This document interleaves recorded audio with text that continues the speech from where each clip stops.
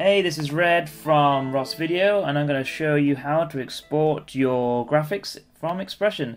So this is assuming that you've designed on an offline machine, which is XPression Designer or XPression Developer, and you wish to take it to your on-air machine, so your Prime or your Studio, and this is how you do it. So I've designed all my lovely graphics. I have a whole load of scenes here. I've got my project up here and lots of lovely scenes.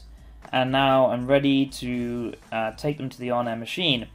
So this is the manual method, assuming you don't have a project server, which is our kind of automated managed system. So what you can do is you can go File, Export Package, and then you'll get this window. So we've got a few options. First one is, where do you want to send it? So I'm going to choose a location for my project. I'm going to give it a name. I'm just going to give it the same as a project right now, or I could rename it.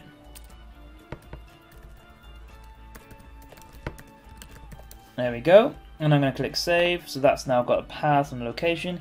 And then we've got a couple of other options. One is font files. You're pretty much always going to want these. It avoids that annoyance when you're moving around different machines and they don't have the fonts installed locally. This will take the fonts with it, avoiding those issues. So what this option allows you to do is leave behind any files you don't want. Now, you should be careful about unchecking this, because if you're doing something with interchangeable headshots, for example, you may have only assigned one headshot at the time where you save, and you may have a whole bunch more headshots you do want to go with it, which aren't currently applied to an object, and they will also get left behind. In that case, you do want to check this checkbox. And then, if you feel like you need any password protection, this is where to enter it, and then you can click Next, and then you can also go to this Export, and then that's ready, that's closed. And now we're going to have a look for that project folder, Special Projects 101, and here is my item. There we go, and then now you can take that. And I can, let's say I don't even have XPression running here.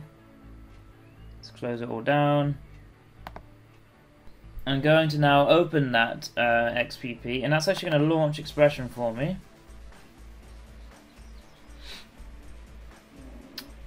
And it's going to ask me where I want to place that. So now I say projects.